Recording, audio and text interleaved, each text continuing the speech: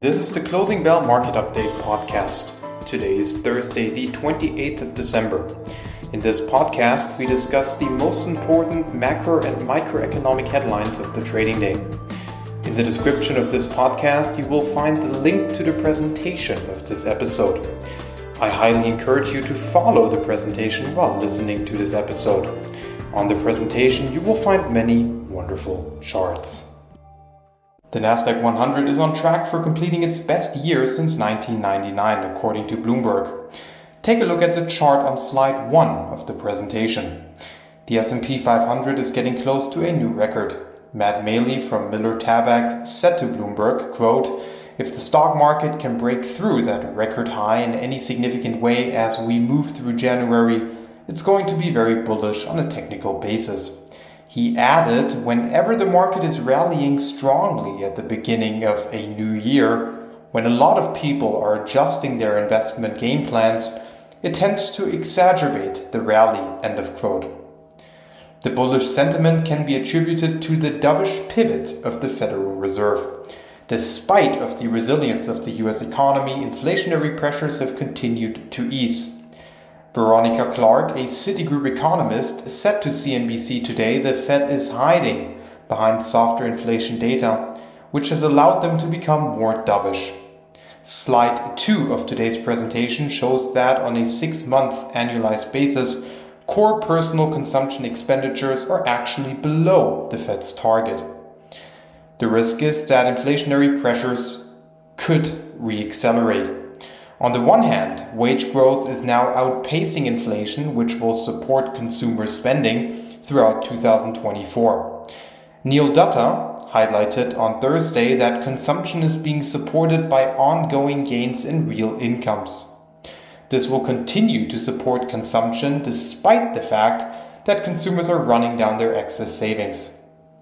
Neil Dutta wrote on Thursday, quote, "With consumer price inflation slowing and the labor markets solid, real incomes are rising," end of quote. This trend is shown on slide 3 of today's presentation. This boost to consumption could prove to have an inflationary effect. Additionally, housing is rebounding. According to Thorsten Slok, chief economist at Apollo, quote, "The Fed will not be able to get inflation under control with a booming housing market because housing makes up 40% of the inflation basket, and with housing currently rebounding, the risks are rising that the shelter components of inflation will stay elevated and complicate the Fed's path back to the 2% inflation target. The bottom line is that the Fed will keep rates higher for longer than the market is currently pricing," end of quote. The trend of a rebound in housing inflation is shown on slides 4 and 5 of the presentation. Taking all of this into consideration, it could very well be the case that the Fed will turn more hawkish again in 2024 and will not deliver as many rate cuts as are currently priced by the markets, which will cause volatility in the bond and equity market. Another important factor that we must consider is that inflation so far has been driven by falling prices for goods, which has been driven to a large extent by the resolution of supply chain issues, which is shown on slide 6.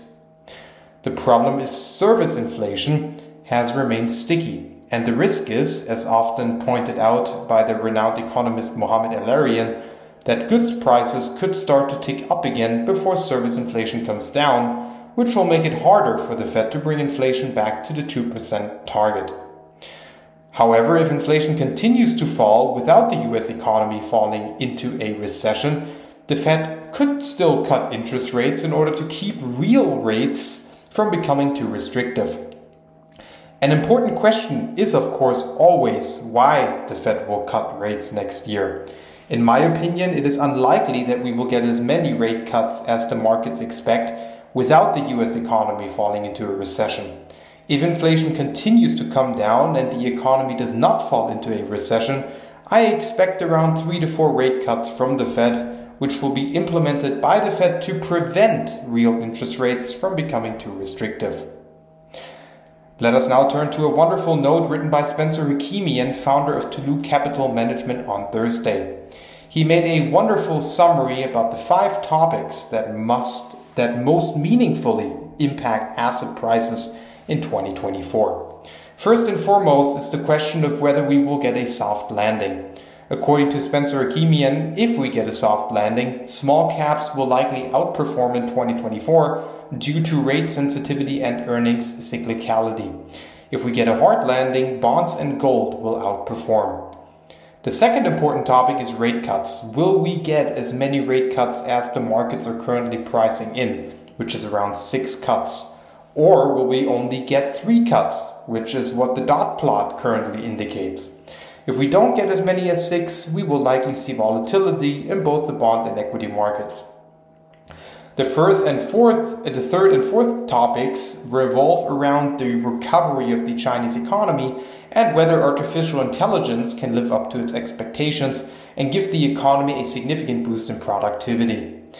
Lastly, every year brings unknowns, and 2024 will not be different. Hence, according to Mr. Akemian, diversification, humility, and agility are therefore preeminent.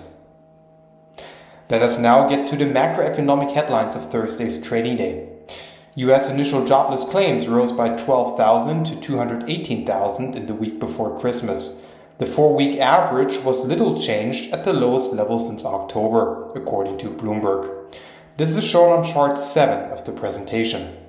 The current level of jobless claims is still in line with a tight labor market and hence supports the narrative of a soft landing. However, the tightness of the labor market, especially when paired with the fact that real income is rising, creates inflationary risks. Treasury yields moved higher on Thursday after the 7-year note auctions showed relatively weak demand, mostly due to the holiday season. The weak demand is also a reminder that the Treasury simply is issuing a lot of debt, which will continue throughout 2024. The question remains, even if we get a soft or hard landing, who will buy all the additional supply from the Treasury? The yield was 3.859% after the auction, and we ended up with a higher yield after the auction. 19.4% went to direct bidders, which is good news because, for example, hedge funds were buying the 7-year note, which is not common. The recent average of direct bidders is 18%. Last but not least, let us get to the macroeconomic headlines of Thursday's trading day. We will discuss 3 stocks today.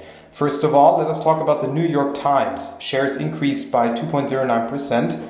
The day after a media company initiated legal action against Microsoft and OpenAI. That is it for today's presentation. Have a great evening. Good luck on tomorrow's trading day, which will be the last trading day of 2023, and see you again tomorrow.